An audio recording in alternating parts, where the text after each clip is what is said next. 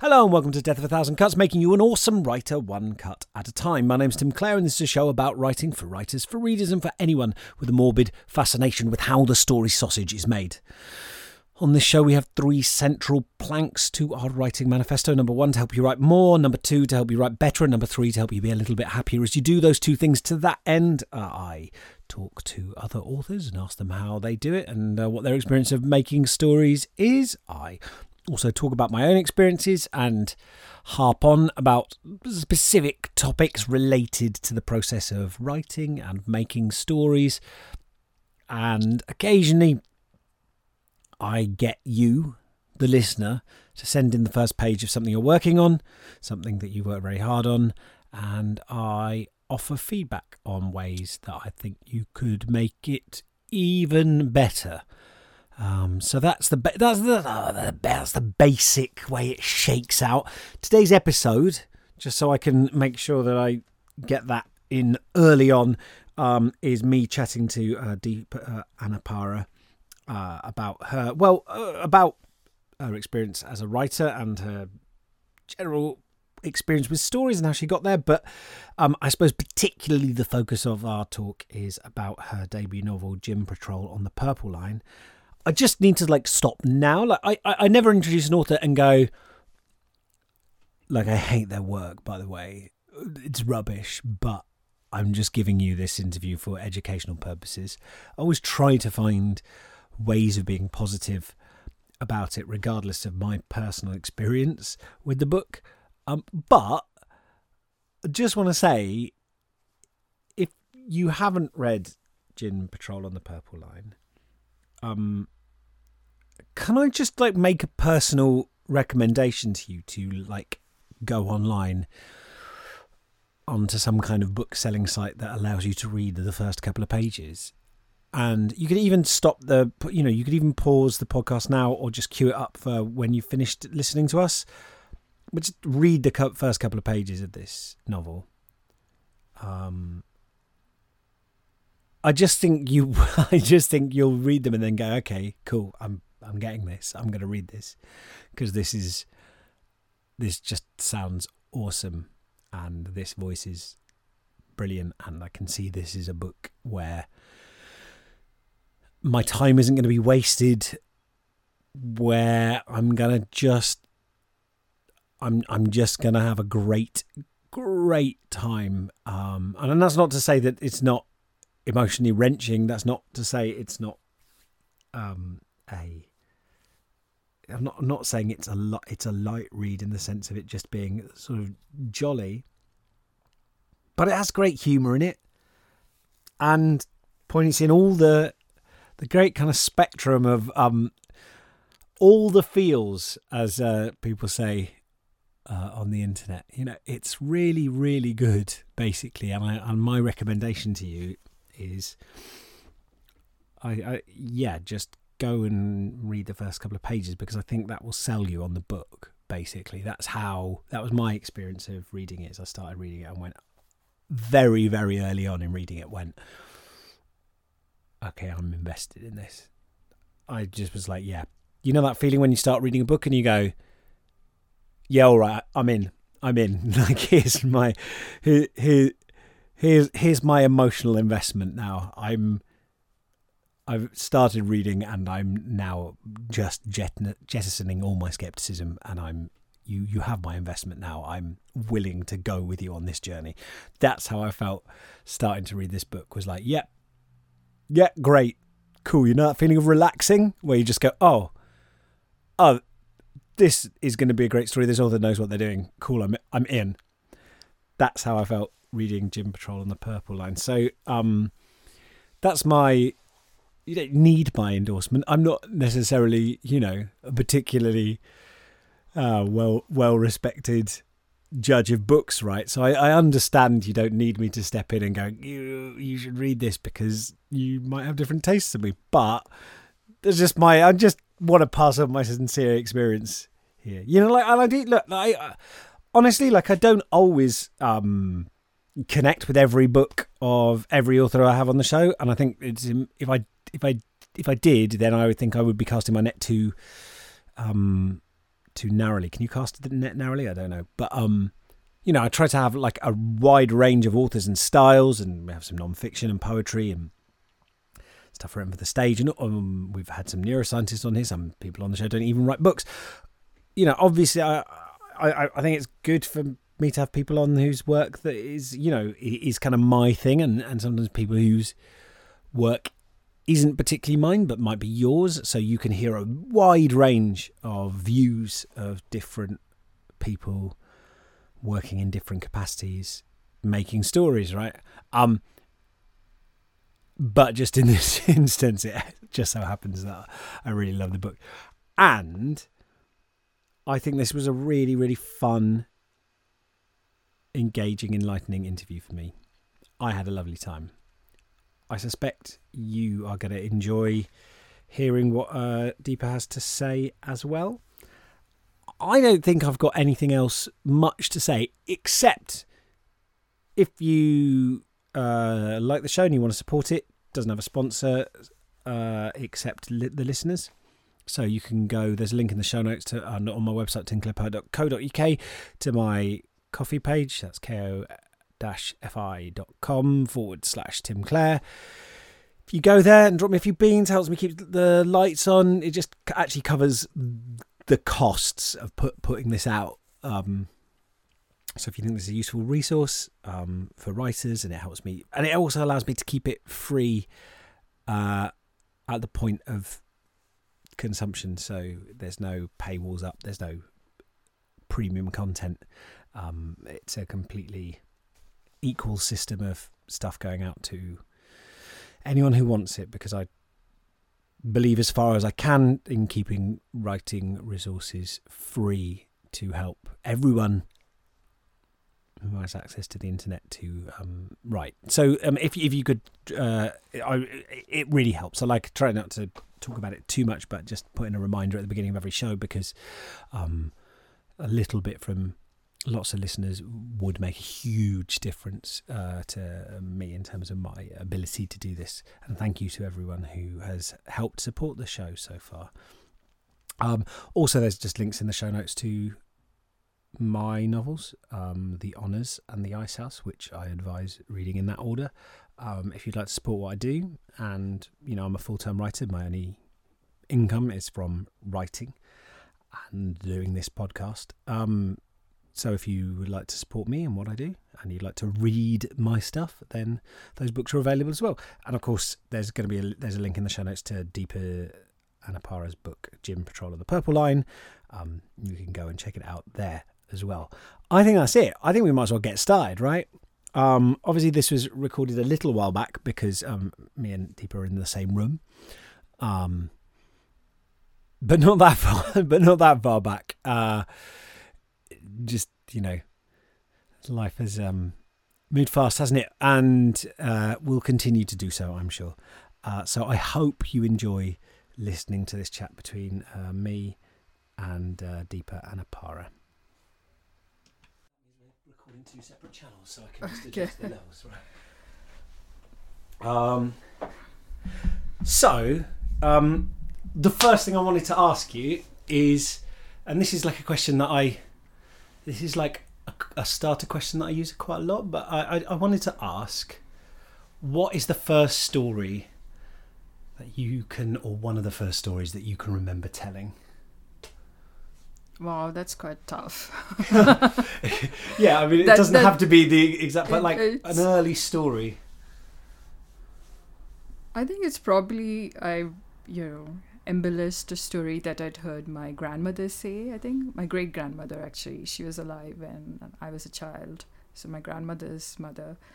And so she used to tell us these kind of mythical stories, something like fables. And there was something about a bird that had rescued a baby and was bringing up the baby as its own, hunting food and then taking it back to the nest. And yeah, I really loved that story as a child. And I think I used to sort of repeat it to others, adding my own stuff about what the bird would find or what the child grew up to become. Yeah. Oh, wow. Oh, that sounds really lovely. I like the idea that you were kind of like even in a kind of like one-step oral history, that you were already kind of like sensing moments where, like, when you're retelling it to people, where you're like, I could add something here, or I could change this. That sounds really nice. Did you can you remember any sort of, what were the kind of first stories that when you were growing up you kind of heard and were like, wow, or like an early story that you thought, oh, stories are pretty special actually, or something like that? Yeah, I think because, as you said, we grew up, it was a pretty oral culture, because I grew up in Kerala, which is in the south of India, and there are lots of these stories typically from mythology, like the Ramayana and Mahabharata, which are, Hindu myths. They're just like epic narratives. There's like a vast number of characters, there's lots of wars, there's like moral questions, ethics. And so I think when I was a child, we used to get this magazine at home in Malayalam, which is my mother tongue. And there would be, they used to serialize novels. I remember I was very young, but there was a particular novel which was serialized that I used to look forward to each week. I remember waiting for the magazine, and it was this story that a Malayalam writer had written, which sort of looked at the Mahabharata, which is an epic, from the point of view of, one of the characters. And he's quite central to the narrative, but you don't really realize how the story changes unless it's told from his point of view. So, as an epic, it's pretty much like the Bible, like everyone is aware of the main stories. But when I read that, those excerpts of the novel which used to come every week, I realized that from his point of view, everything looked different. And as a child, it was like this amazing realization that, the same event, different people experience it differently. And for me, that was like this major aha moment, like, wow, this is what fiction can do. And, you can really tell this from another point of view, and like everything looks different. And so that was, I think it was 6 or 7 or maybe 8, I can't really remember, but around that age. And it was obviously, like, I think like many introverts and kids who don't really go out to play, I was reading books, well above whatever my age levels it was supposed to be for. So I think so reading that, it was called the second, in English it would be translated as a second turn, and that for me was like the first moment I realized this is the power of fiction. And I think sort of it made me want to be a writer, because I was reading a lot of books, and I thought maybe this is something that I'd like to try to do. Can I ask who the character is that becomes this kind of viewpoint character for seeing this kind of vast sort of sprawling epic? So it's essentially a story of I don't know how much you know about the Mahabharata, but there are five brothers in it, and they're sort of the central characters. And this is the third brother. His name is Bhim, and he's a very strong, muscular character with enormous like physical power, and he can lift things, throw things, and like that is his role in the epic. But what this writer, his name is M.T. Vasudevan Nair, and what he did by switching it to his point of view was to show like him as fragile and having all these human emotions, and how he felt sort of about how people looked at him as like this really physical person. But obviously he has these like strong emotions, and he doesn't obviously want to be seen just as like muscle. And for me, so that was that, by just shifting that point of view, and so looking at how he uses his own power from his brain, and how does he view that. So that was really it's like the story that you really know well, and then suddenly you realize, right, like this can be told in a different way. I'm just thinking of what would be a Western correlation. I think there is The Last Temptation of Christ, perhaps. Yeah, like I suppose like the place that I'm going to in my mind is when T.H. White rewrote this sort of like his Arthurian quartet, right? And we, in the final book, it starts off very childish, and King Arthur's little, and he meets Merlin, and they're just doing magic and turning into fish, and it's very it's almost actually point for point the Disney film that they made out of The Sword and the Stone. But when you get to the fourth one, and it's Lancelot and Guinevere having an affair, kind of behind Arthur's back, and that's often seen as like this kind of like this sin that destroys the Knights of the Round Table. But actually, T.H. White writes it as they're just two grown-ups who like really love each other, Right. and Arthur knows because Merlin can see the future, and Merlin says this is going to happen, and by the way, and if you don't stop it, the Round Table is going to split apart, and you're going to die.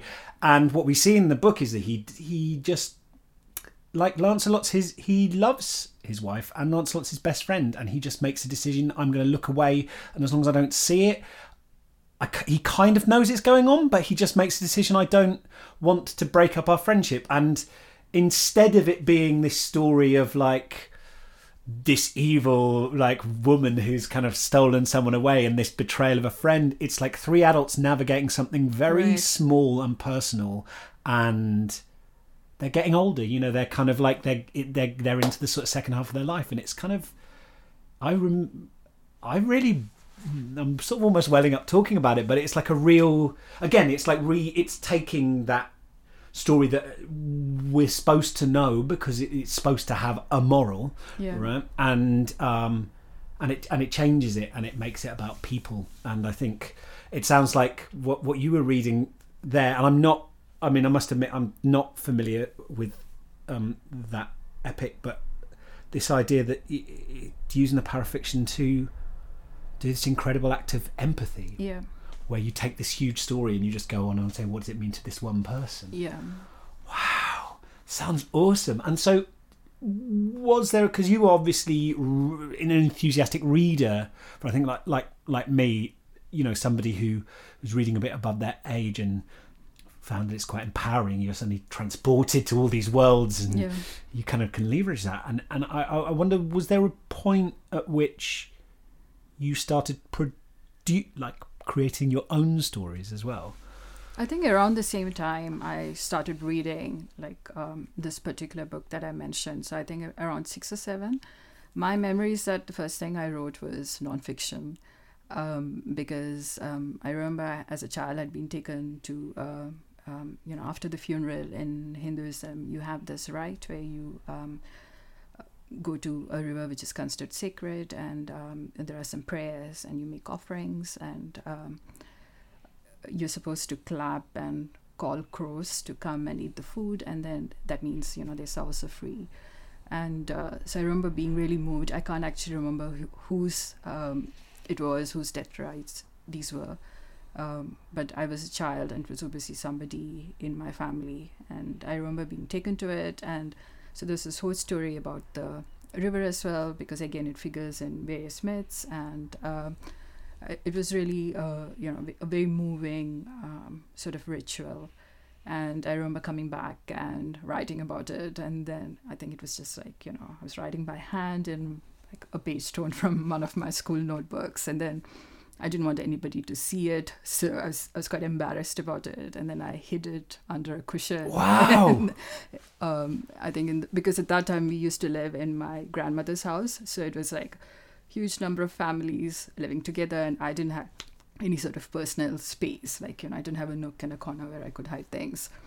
So this was I thought it was like nobody was going to find it. Underneath all of these under cushions. A cushion, that's like perfect stuck crime. Inside. And then I remember somebody found it, and then there was a discussion around it, because obviously there were aunts, my parents, my grandmother, great grandmother, and so it was huge family discussion about who actually wrote this piece, and it was very strange and weird. And I was no, I just copied it from somewhere. That's not me, because I wanted to. I think there's, maybe you're familiar with it, there is also some embarrassment to writing something when you're writing something, especially in when you're not,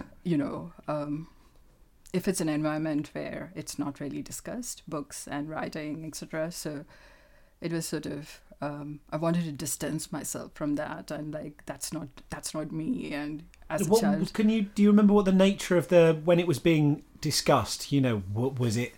Were people approving? Were they? What did you feel like what was? Because I suppose this is your first experience of a critical reception of your work, right?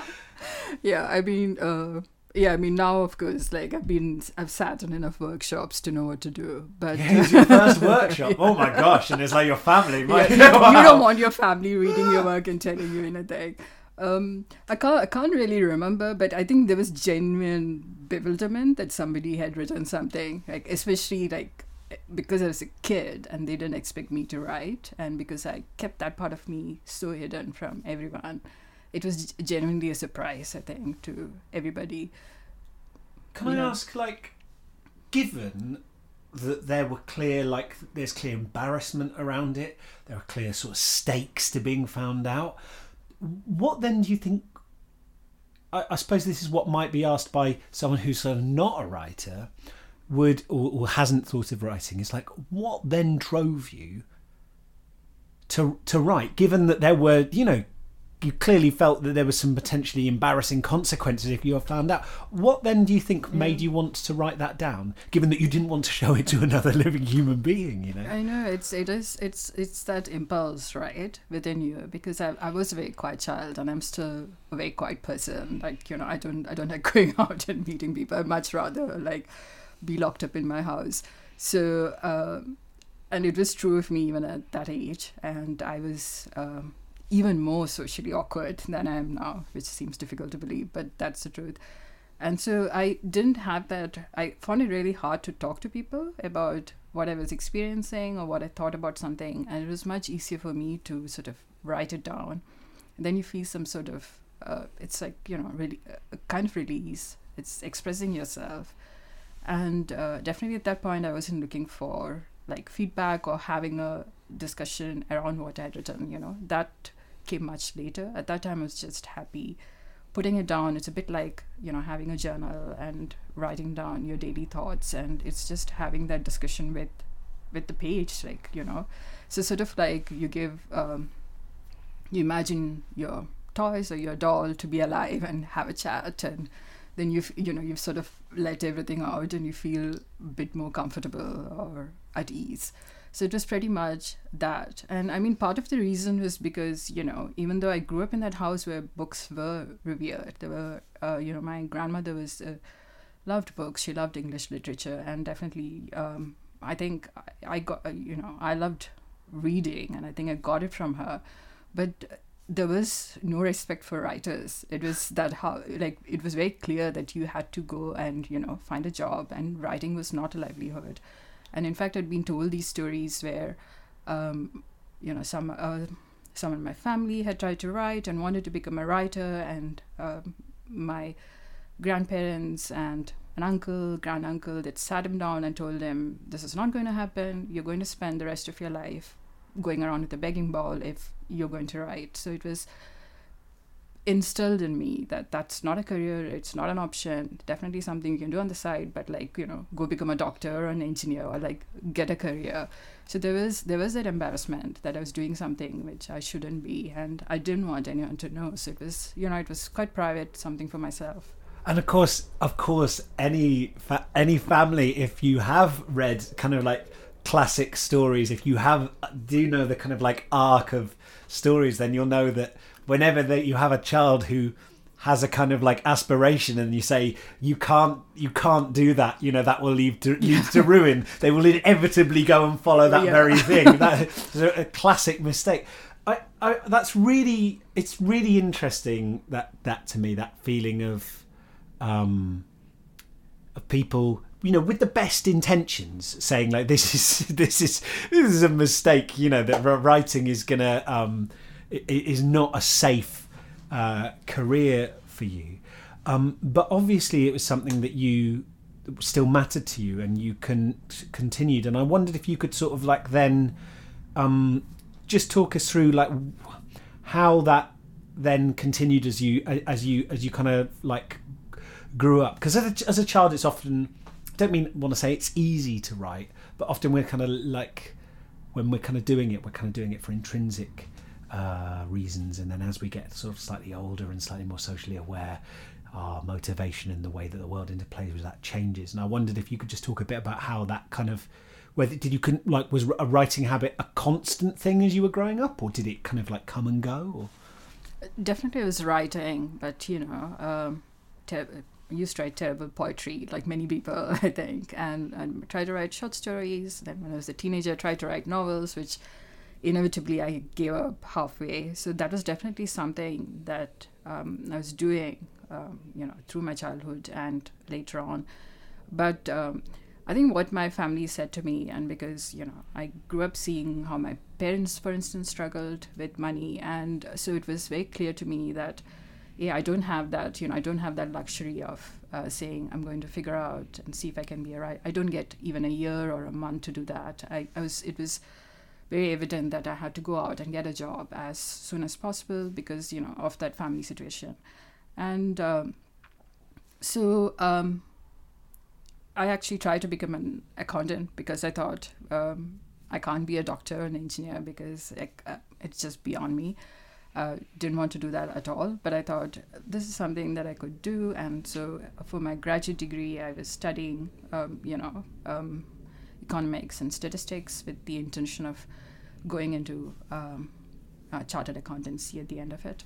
But by the end of those 3 years, I just, there is a pleasure to having like balancing, whatever you call it, like, seeing the spreadsheet, and there's a beauty to numbers, and it's which you don't often get in writing, that kind of pleasure of seeing things balanced out. But I knew I couldn't do it. Like, I knew I would be really miserable if this was my life, and which is how I hit upon what I thought was this really clever idea of being a journalist, because I could go and, I would be writing for a livelihood, and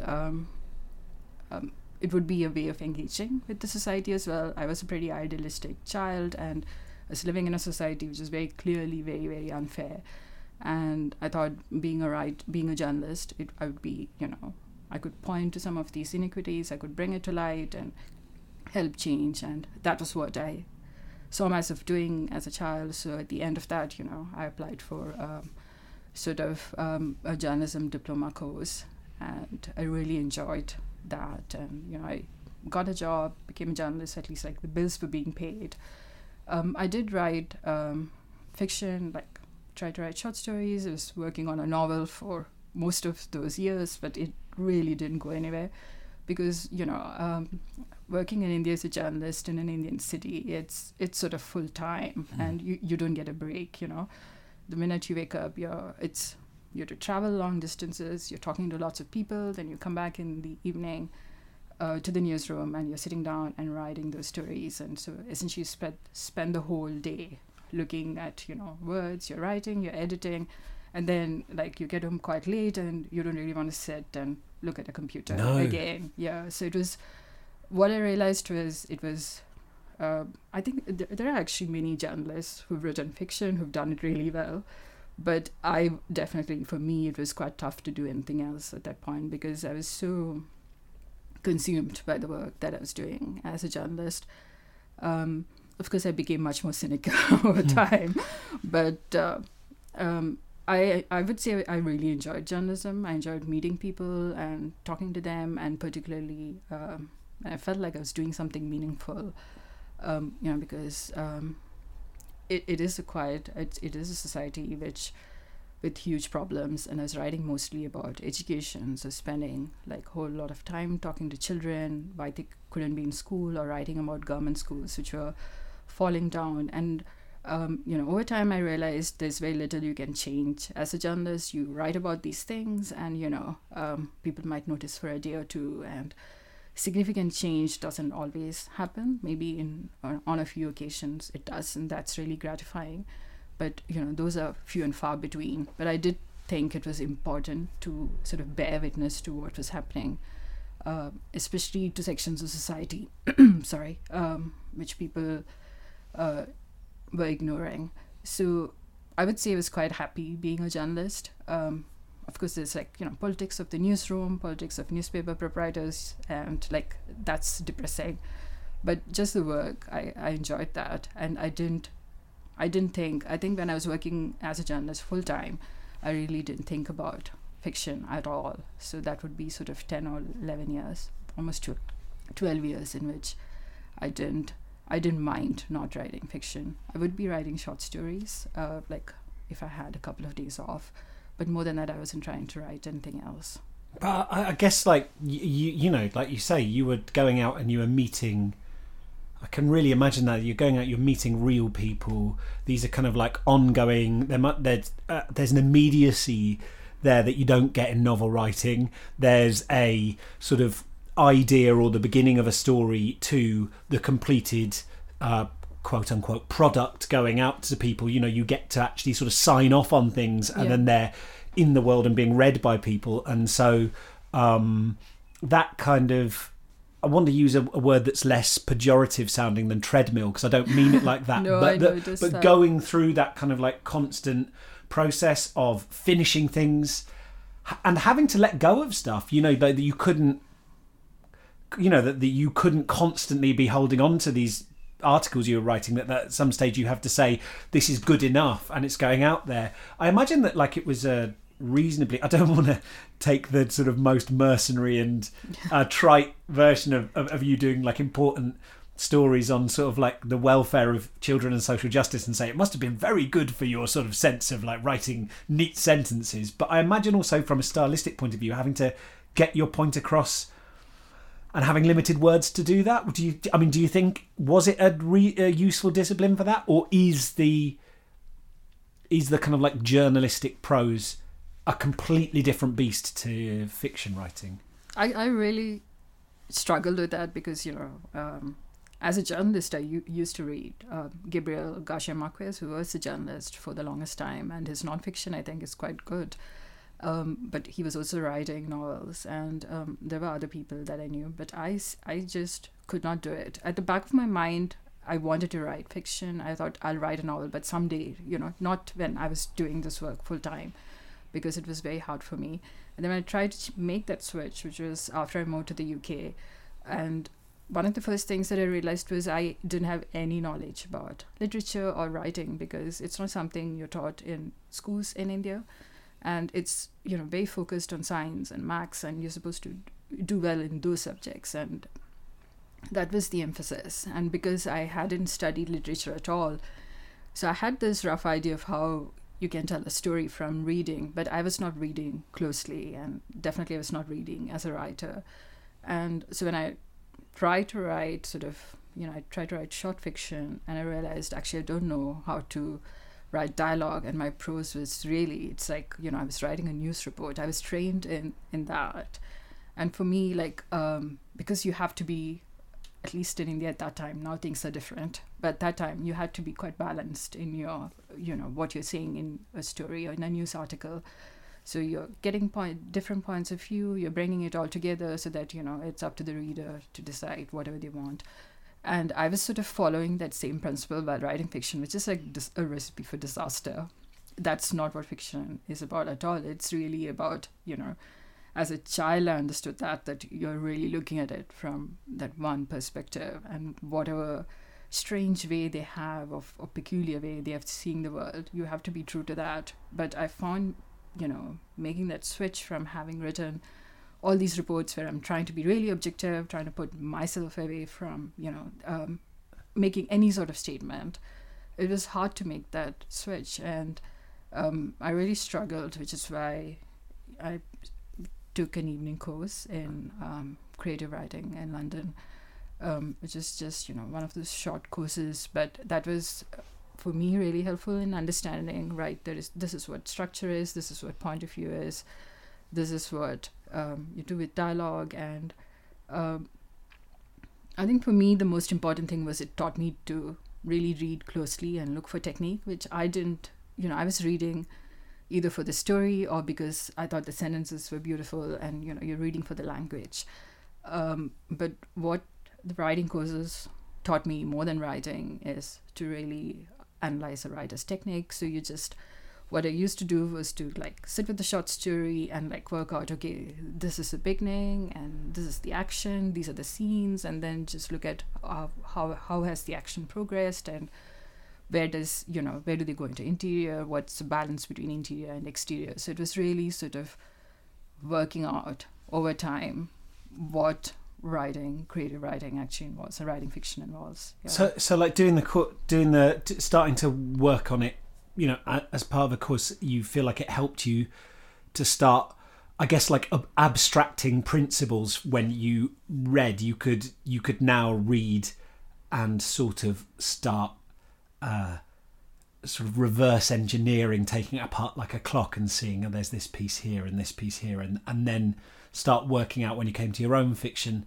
how you might put those parts back together in a new way to create something new. Yeah, exactly. So that was what I did not to do. It's a bit like, you have to study human anatomy first before you go into medicine. You have to really know what the parts are. And so for me, it was just, taking these courses, and I read like enormous number of books on writing. It's just, I've hidden it away because it's embarrassing how many books on writing I own. I don't see why why should that be embarrassing? It sounds like you were really committed and fastidious and conscientious. That would be source of that rather admirable qualities, right? Because people, essentially, it's a bit like when you're writing a novel, they say, are you still writing this novel? Like, where you're not doing that 5 years ago. Because it really takes a long time. And similarly with books, I think one way to think is that all of them kind of offer the same kind of advice. Like, the Disney kind of plot line and vulgar story, it's all revolves around that. But there's still something, I think, something new might be there. Like, that was my hope. Like, this is a book that's going to tell me how to write a novel. It never happened. But, one lives in hope. Yeah, I definitely think that kind of like eternal optimism that there's going to be some kind of like formula that's going to, almost like I can see the Matrix, like everything is going to suddenly start lining up in this amazing way. And occasionally, I suppose, like someone will offer an insight or give some description that it's like having a new pair of spectacles to briefly kind of like organise the world. I think like any kind of like theory can be a framework that can kind of defamiliarise stuff you kind of know already, right? Yeah. Because we are stories are the kind of ocean we swim in as human beings. That's how we organise our memories, like but I suppose, I mean, I think maybe you're just more self-aware than me, because I think I'm still in denial that I come to these books thinking maybe this time.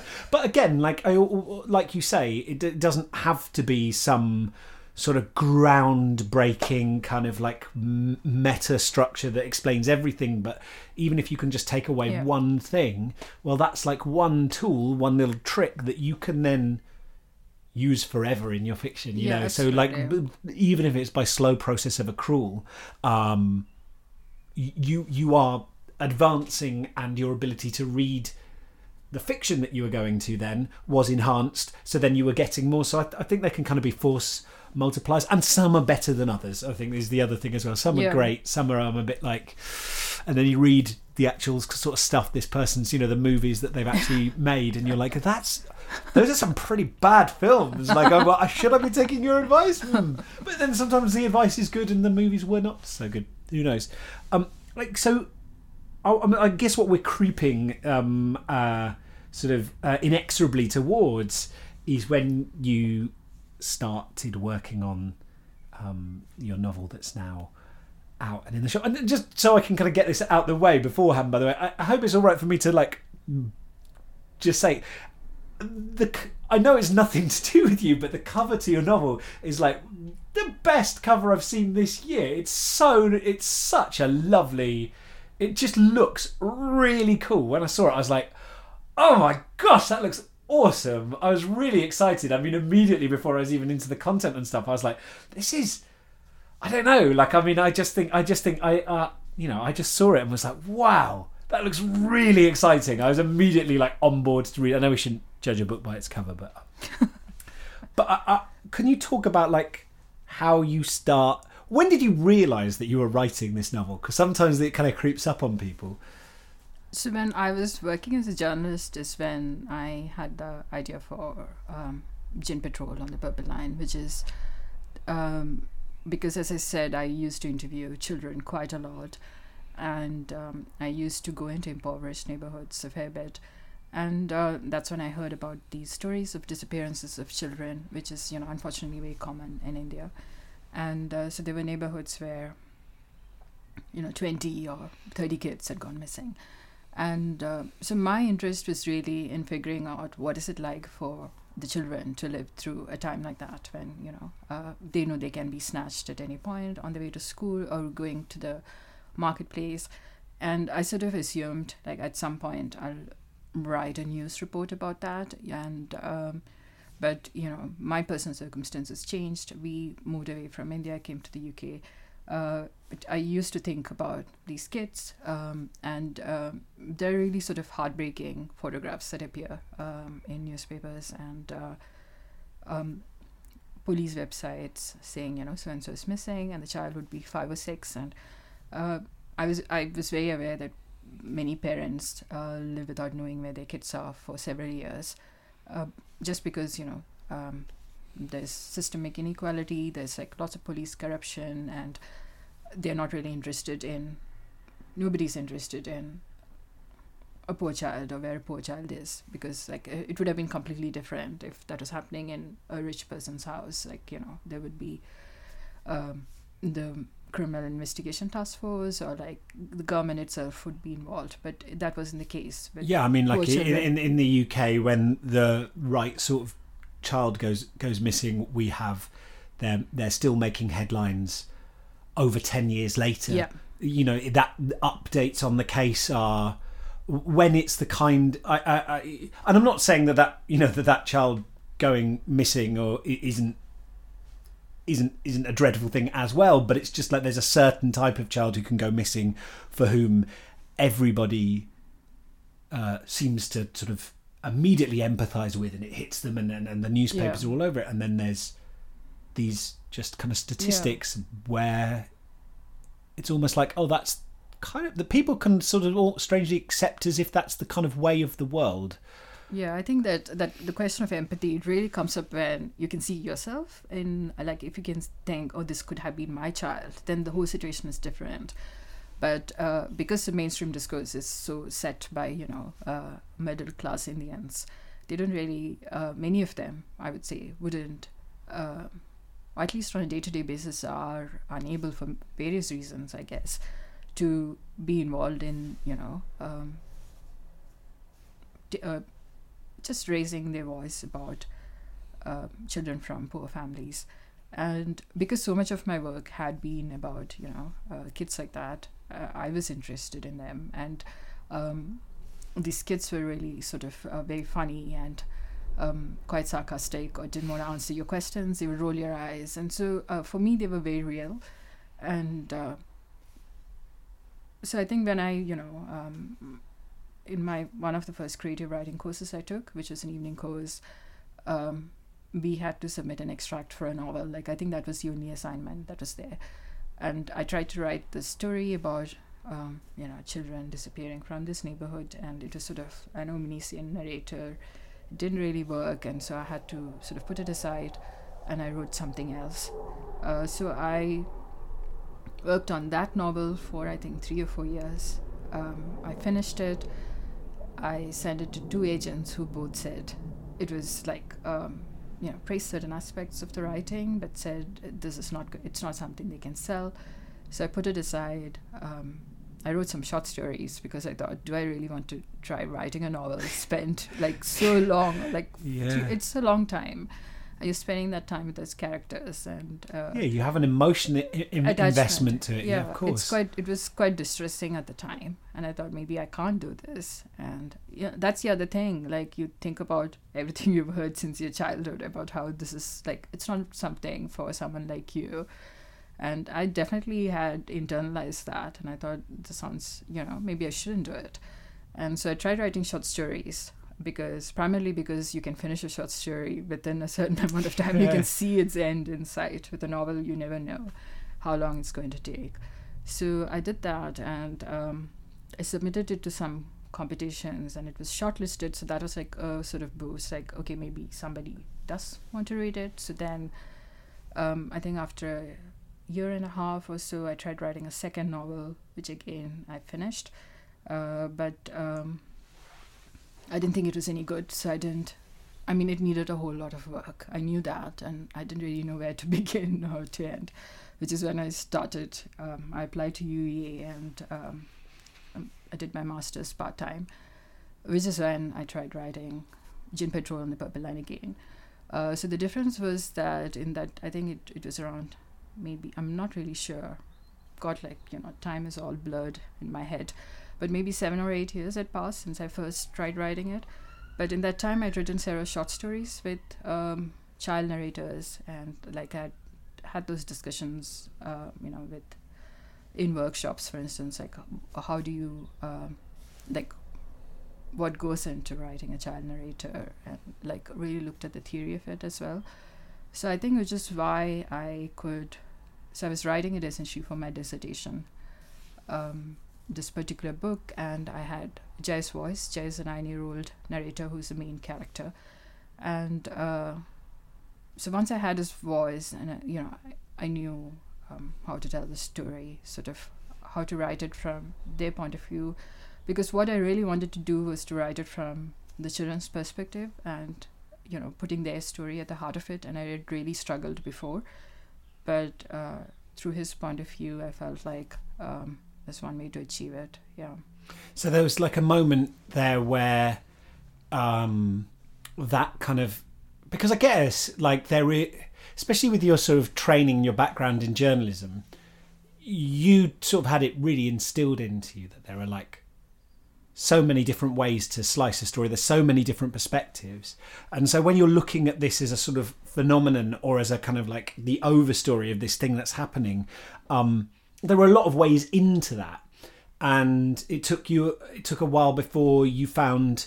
Can you talk a bit more about... Because I feel like voice is this funny thing where it kind of... Whenever I'm having discussions with literary fiction writers or about literary fiction, it's a kind of term that we kind of knock about. When I talk with agents or editors, we talk about voice, and they say, I feel like the number one thing that agents and editors really respond to is a strong voice in a story. But there's an assumption that we all know what we're talking about, in a way that term, what a voice is, sort of never really gets unpicked. And I'm very aware when I speak to people sort of from outside, some genre fiction writers, even that they'll kind of that it's actually slightly opaque to people outside it. And I wonder if you could just drill down into how you found this voice, or how you developed this voice, and what it allowed you to do that simply, writing a kind of omniscient, sort of more distant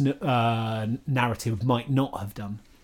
So it was so essentially the main thing was writing from a child's perspective, and writing from a child's point of view means I think the reader has to do some work in it as well, because the child doesn't understand. Because I guess from a lot of people's perspective, they're well, the first thing a child does is it actually just excludes some things that you can talk about because the child doesn't know. So you're immediately, you're denying yourself some stuff you can talk about. Well, why should that? I suppose, from the outside, people would go, well, doesn't that make writing the story a lot harder? Yeah. For me, because it was it's a story that goes to really dark places, and I needed, a voice that could counter that sort of darkness with some humor, with some lightness. And for me, that really came from the memory of these kids that I had interviewed, who were, you think they should behave in a certain way because these circumstances are so dire, but you're not really thinking of that when you're talking to them, because their personalities are so strong, and they don't want your pity. And so, I mean, unless you're using that pity for their own benefit, yeah, right, oh, look at me, I'm in this really terrible situation, so you should give me some money. So it's a very cleverly thought out reason as to why they behave in certain ways. And so I wanted to use that sort of humor, in those interactions that I had with the kids, to create this child who is essentially a composite of those kids that I'd interviewed.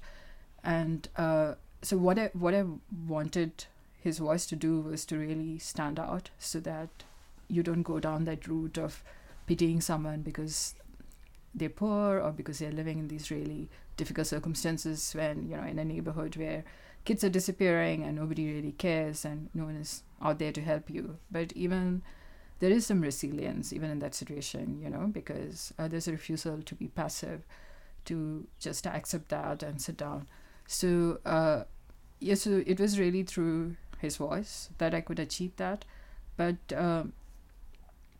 voice is different things, I think. Sometimes you have the voice of a writer in the sense that you can read a book and you can tell who has written it because they have that very particular style of constructing sentences or the way in which they use similes or metaphors. Like, I think you could just pick up Ondaatje's book on, I'm saying Michael Ondaatje because I really like his writing, but you could really pick any of his books, read a paragraph, and it is him because it's very, there'll be some sort of stunning image. It's very lyrical, or there's a peculiar, or the way the sentences are constructed. So I think in his case, that would be his voice.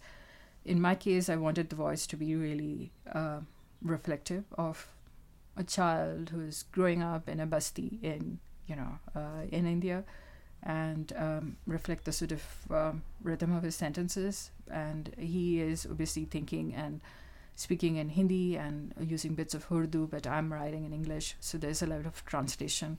And within that translation, I still wanted to make sure that the language reflected how he speaks. And as a child, children have sort of very peculiar expressions. You would know just how they see things. And so I wanted the voice to stay true to all that.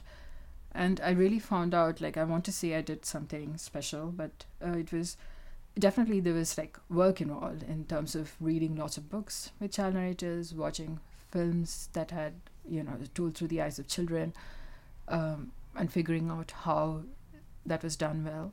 But in writing this, it was essentially, you write the first sentence. For me, that's how I write.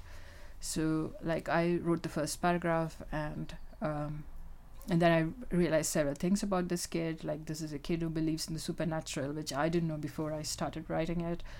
And so I just, I started with this really vague idea of who this child is. And then, just by writing him that I really got to know who he is as a person. And that's definitely how I write because, I don't know, there's something in my head which sort of prevents me from chalking out things very clearly. And you're given these, I think some writing teachers and definitely some writing books, I would know because I've read so many of them, tell you to sit down and you have 20 questions about characters, or you have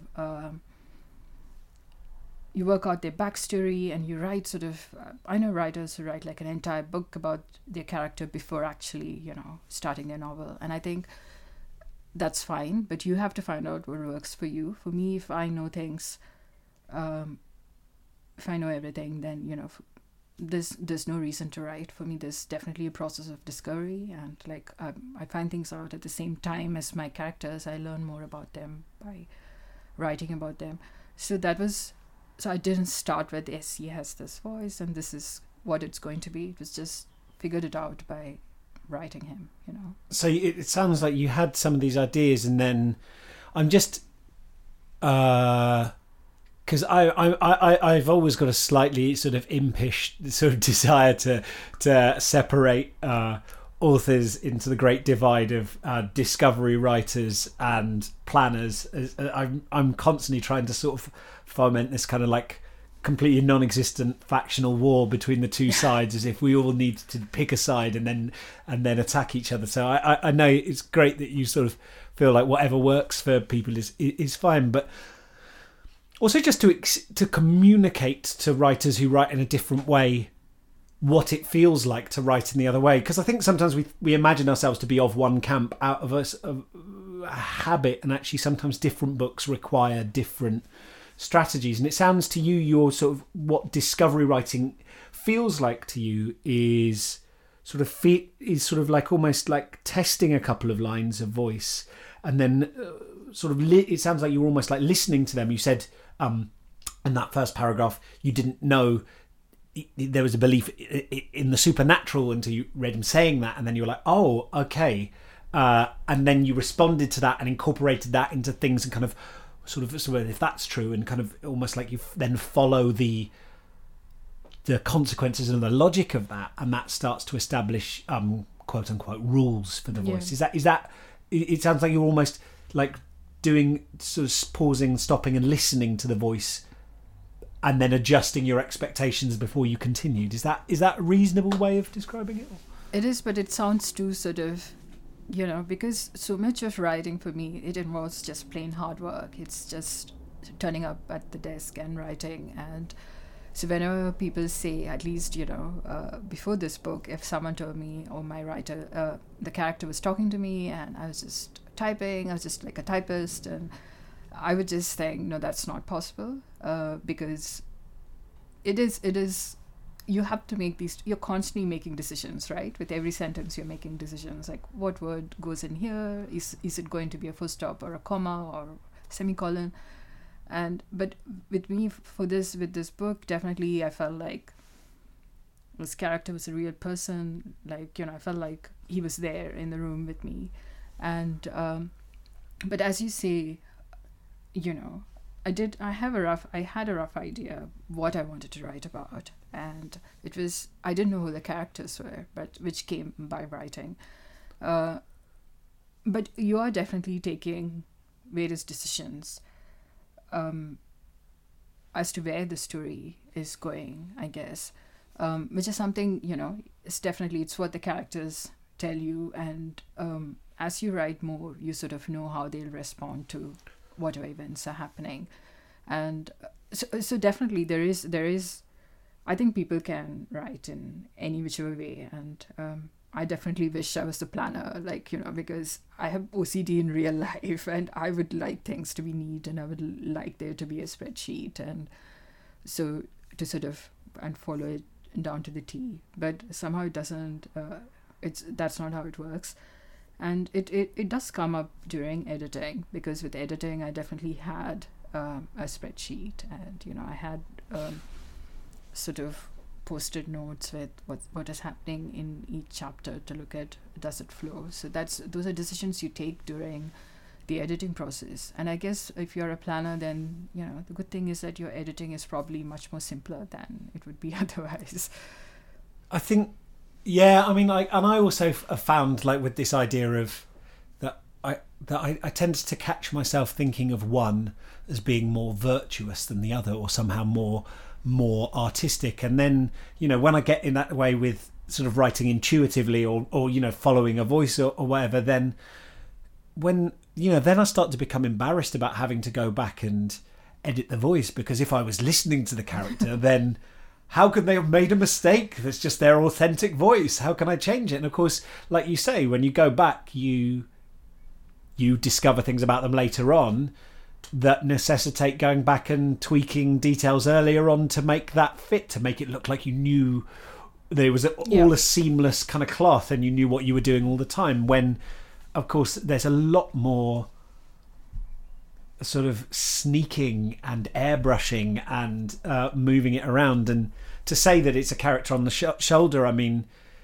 at some point you felt like you were listening to the character a bit, but of course you'd done colossal amount of preparatory work in kind of getting to know the place and the people who lived in it, and you'd been thinking about them and they'd been kind of living in your head, and you'd written short stories and versions of this. So when you came to write that first paragraph, that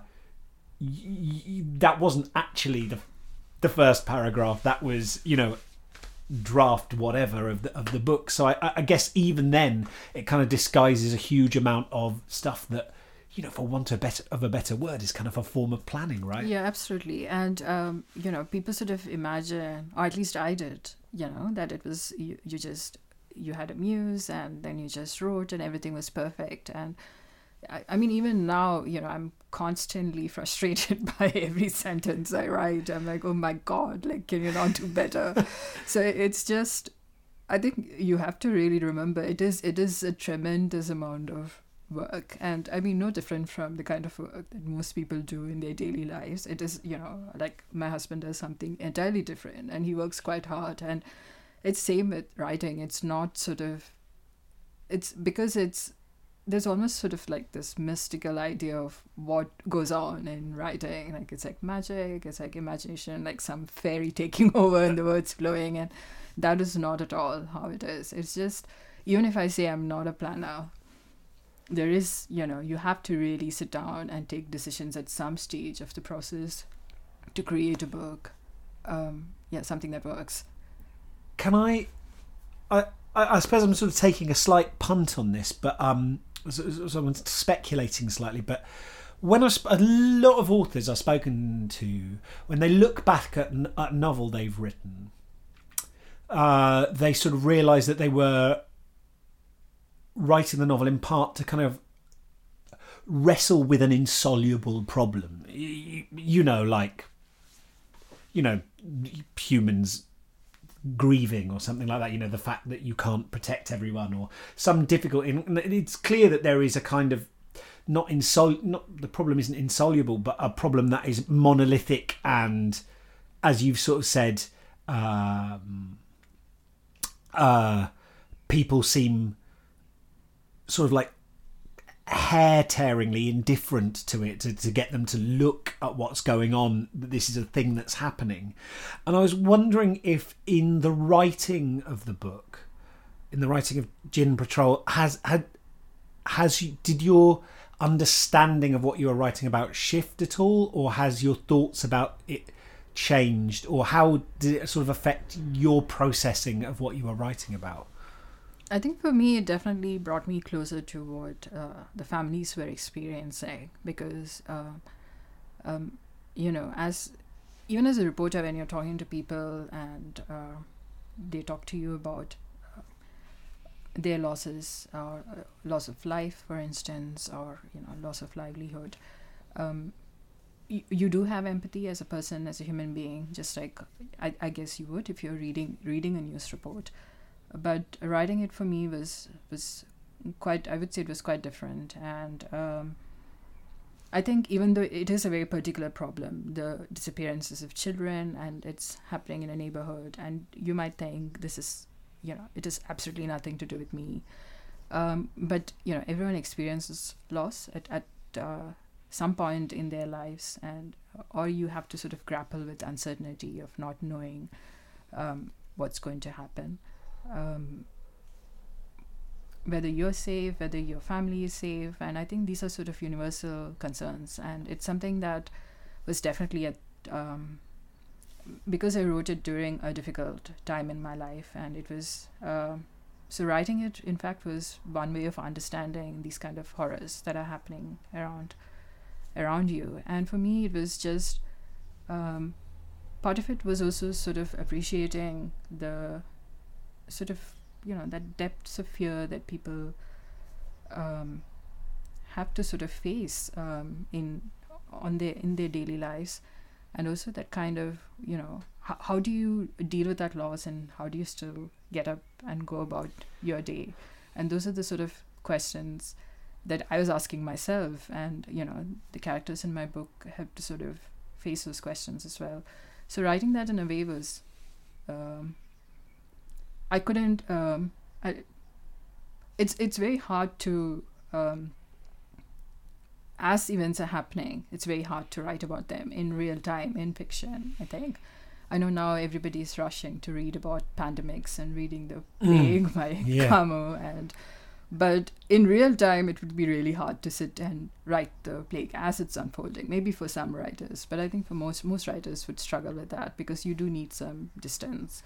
Yeah, you can kind of maybe put together some sort of factual reportage, but to have something with, I guess, thematic resonance and with that sort of necessary, I guess, the structure as well, because you're often picking and choosing and kind of putting things together in an arc. It is harder to do that without some some distance. I know people have done it, but it's certainly more of a challenge, right? Yeah. And so for me, this is some way of obliquely looking at what all of us experience at some point.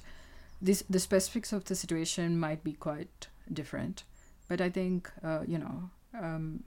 anyone who knows sort of loss, or if you're living with not knowing where someone is or what's going to happen, or if you have like a particular kind of fear about what's going to happen, I think what's in the book is quite universal as to what, even though it's a child who's experiencing, you're seeing it mostly through a child's eyes.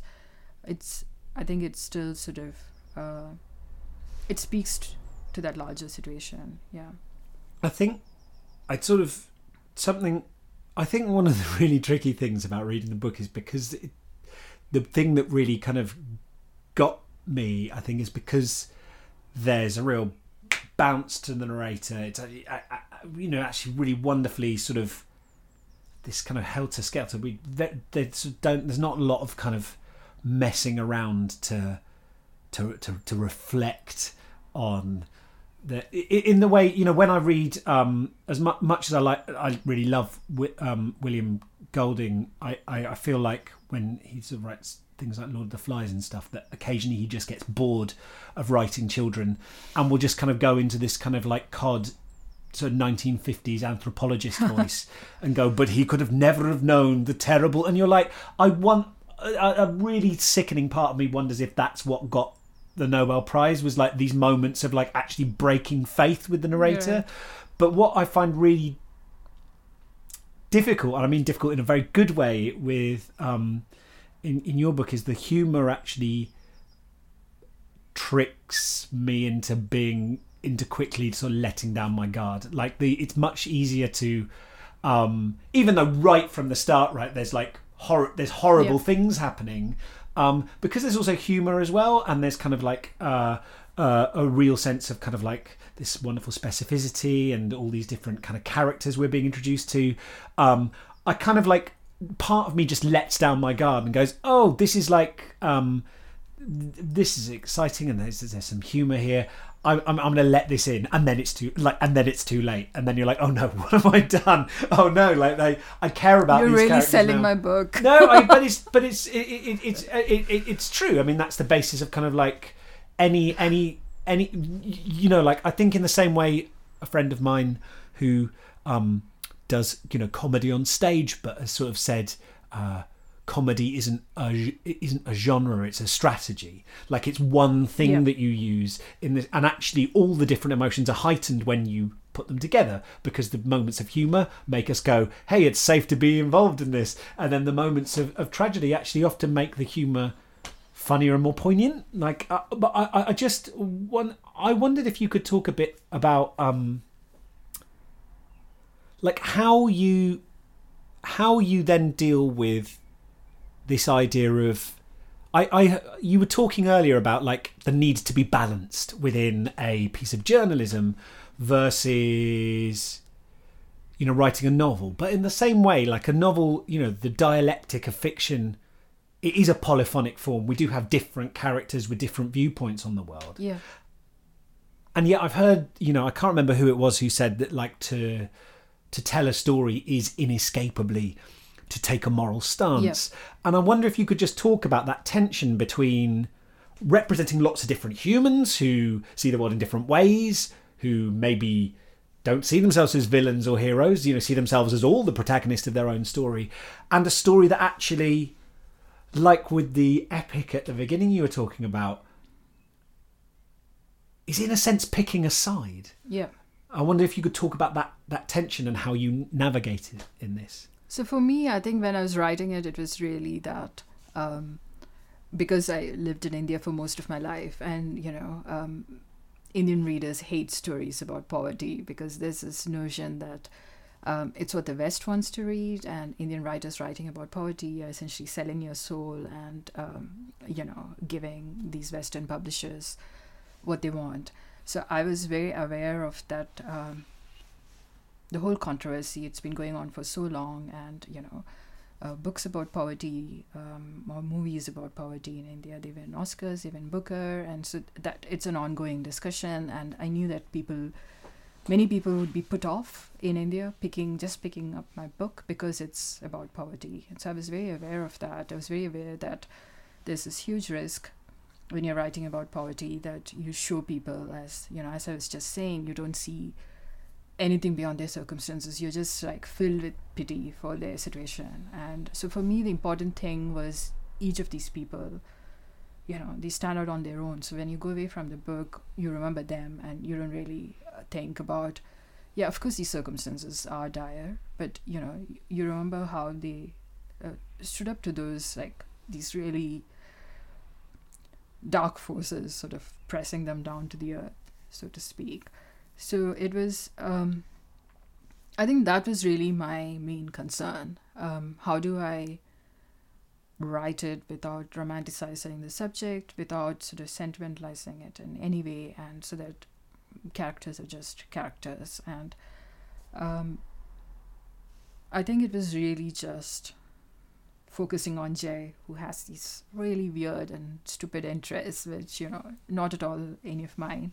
But like, he watches these cop shows on TV, and they're based on real shows in India, which are hugely popular. You know, they've been running for 18, 20 years. Like, shows don't run that long, but these ones have, because people are interested in watching these reconstructions of crime. And like, it would be quite, yeah, for research, I watched many of them, and I was just watching with like my hands over my face, because it's like so gruesome and so pulpy and like filled with horror, because these are real stories as well. And there's also that impulse. You want to know who did it, right? Like, that's the reason why crime is so popular and crime shows are so popular. So that's, so all of that was there. And for me, it was really just, I just want to stay true to whosoever point of view was there in the book. So for the most part, it's Jay. And, you know, like, he is a product of a very patriarchal society, and he has certain benefits, even though he doesn't understand it. He, you know, compared to his sister, he has a much, much more easier life, and he doesn't realize the extent of it, and he has sort of picked up these ideas about women's place in society from others. And so for me, it was much more easier to write, you know, from the girl's point of view, because I know what that's like. I know what it's like to grow up in that society which doesn't think you can do anything and tries to put you down at, you know, every step of the way.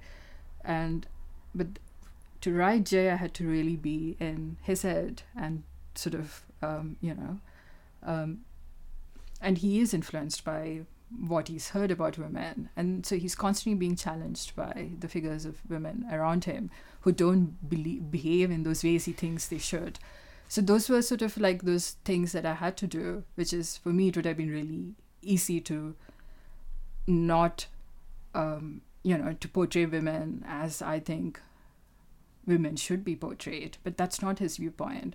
So I had to make that, like, that was, so it was really just looking at the world through his eyes, and he's just interested in sort of what he sees at his eye level, especially like animals, and like if you're a kid, you know, all these stalls of food, and it'll be on display, and it will again be at your eye level. So he's a bit greedy, so he's constantly thinking about food. He's thinking about animals and like cats and goats and, yeah, his dog. So I felt like that was the only way in which I could write the story, was just, you know, just inhabit the character as fully as possible, which is part of the reason why I think I said, like, in the beginning, you know, I didn't want to plan things out, especially with a book like this, because you can go in with, like, as a reporter, you're trying to, if you're writing about a particular, you know, a terrible situation, you're writing because you want that to change.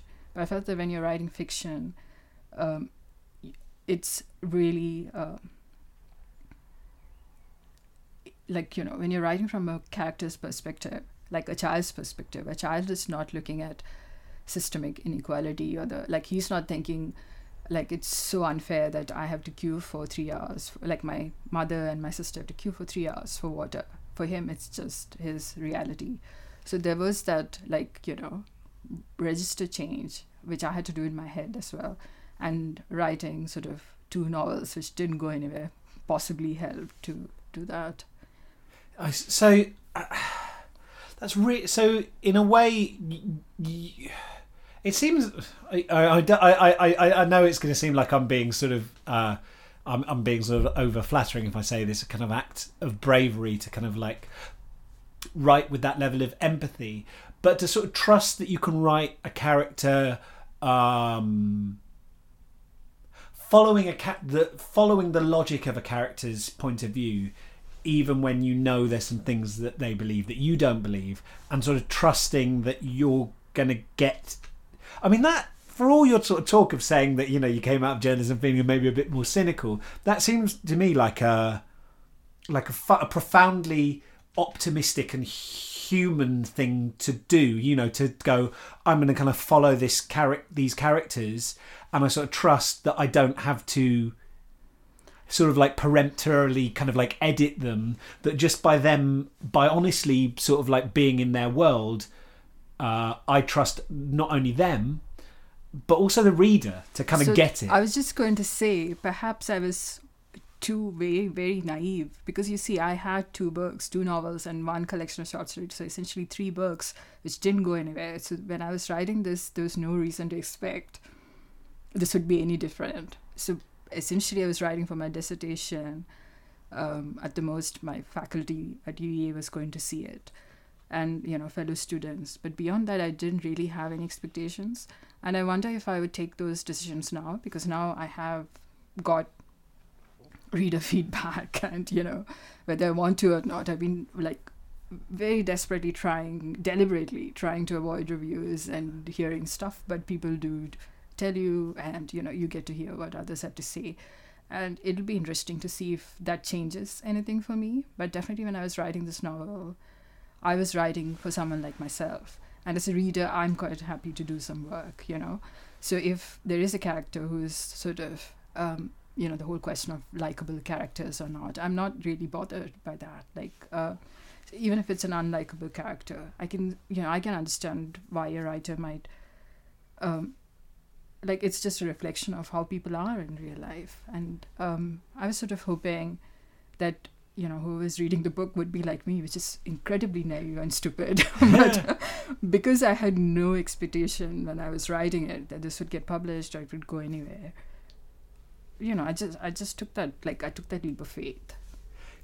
So I guess the question I want to then ask is now, and I really hope that my saying how much I love the book isn't like creating another voice in your head of going like, because I know I've spoken to so many authors, and I've had this experience myself, where like actually the things that made me freeze up on my second novel, I'm not suggesting I've got this power, but just in general, it were not negative reviews, where I was just kind of like, well, I kind of expected that. Like, yeah, you know, like, come and sit down and join me around the fire. Like, you think I'm a rubbish writer? That is confirming my worldview. You're a friend of mine.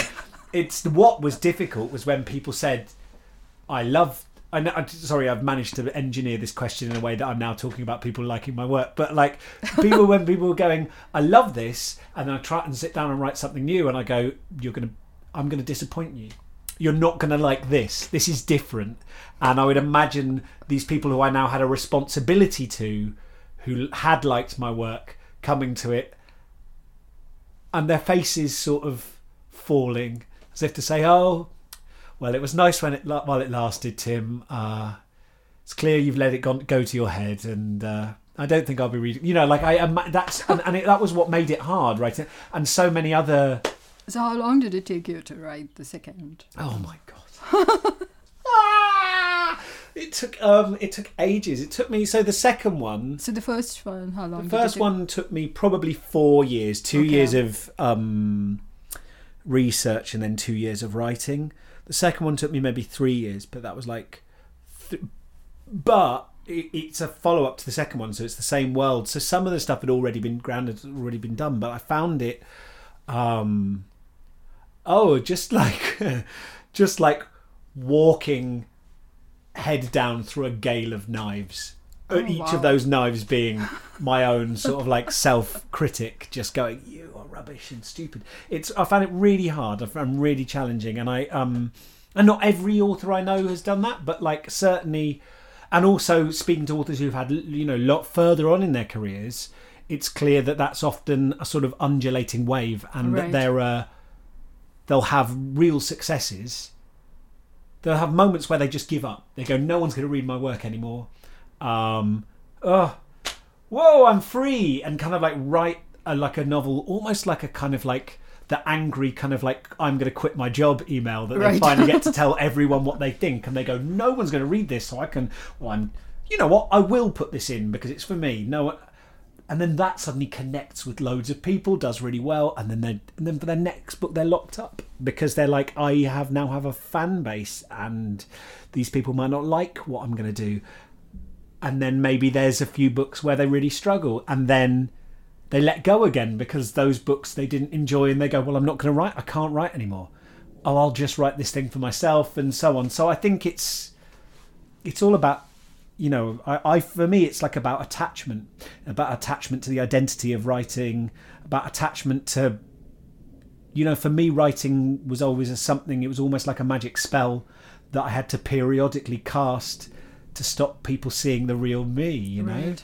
And I think whatever assumptions, whatever writing was supposed to be solving in our lives, when the book is out there and it's kind of the morning after, that's when those assumptions kind of get tested. And even if the book solves, you know, even if, you know, someone like me who maybe, you know, has a bunch of self-esteem issues and thinks, well, if I write a book and people like it, then that will make me a worthwhile person. Well, yeah, for now, and now you're going to have to keep that up.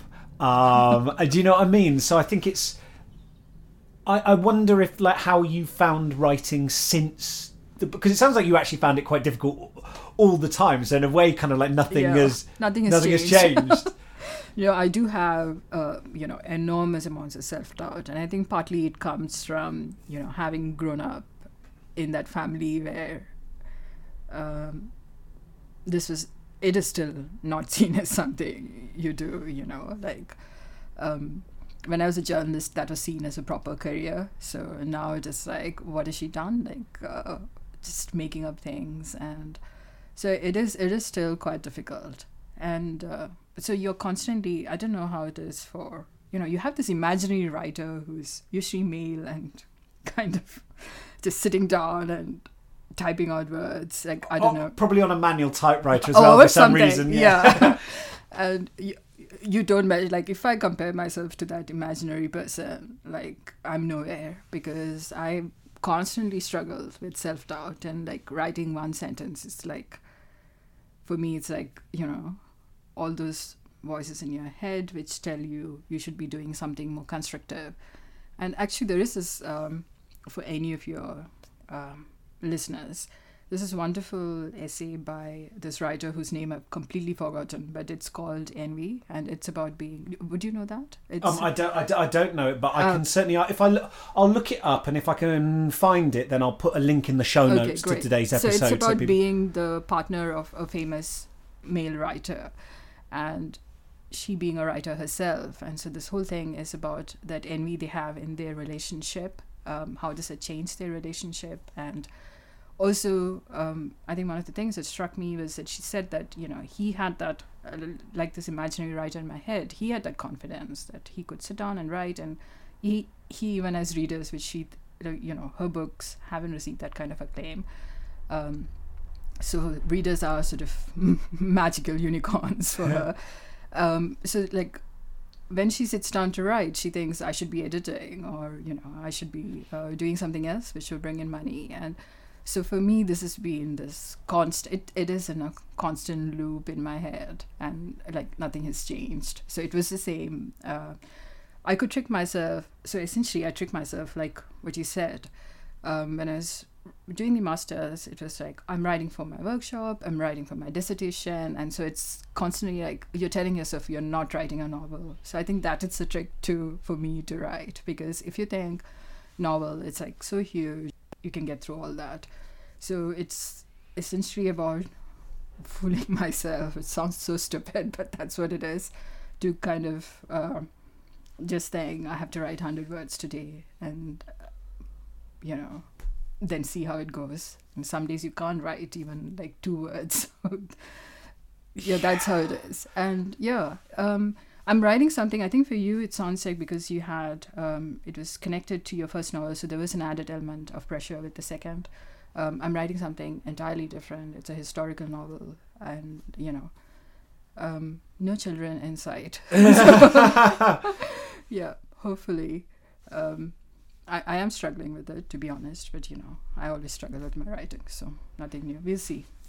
You know what? Like that is actually the most sort of, I in a way I'm sad to report, but that's actually the most healthy kind of like sort of way that the novelists I always worry about, the ones who I think inevitably really hit like a wall and have a horrible time, are the ones who finished their first novel and I went off track quite a few times with this first one. This second one, I'm going to plan it so I can do it much quicker. And that is just, they're struggling, and these kind of apparent missteps are part of the process. Yeah. And the moment you try and sort of expedite it by cutting them out and going, I'm not, you know what I'm going to do? I'm going to speed it up by not making any mistakes this time. That's a kind of perfectionism that just leads to doom, right? And so, if you're giving yourself space to struggle and have difficult days and stuff, then, I think you're much more likely to get through it. We'll see. Fingers crossed. Thank you so much for coming on the show today. I really, really appreciate it. And thank you so much for having me. It's really fun. It's good to talk about craft because you don't get asked these questions often. Yeah. You're most welcome. And everybody listening, I'll put a link in the show notes to the book. Please do check it out. And I hope you have a wonderful week of writing.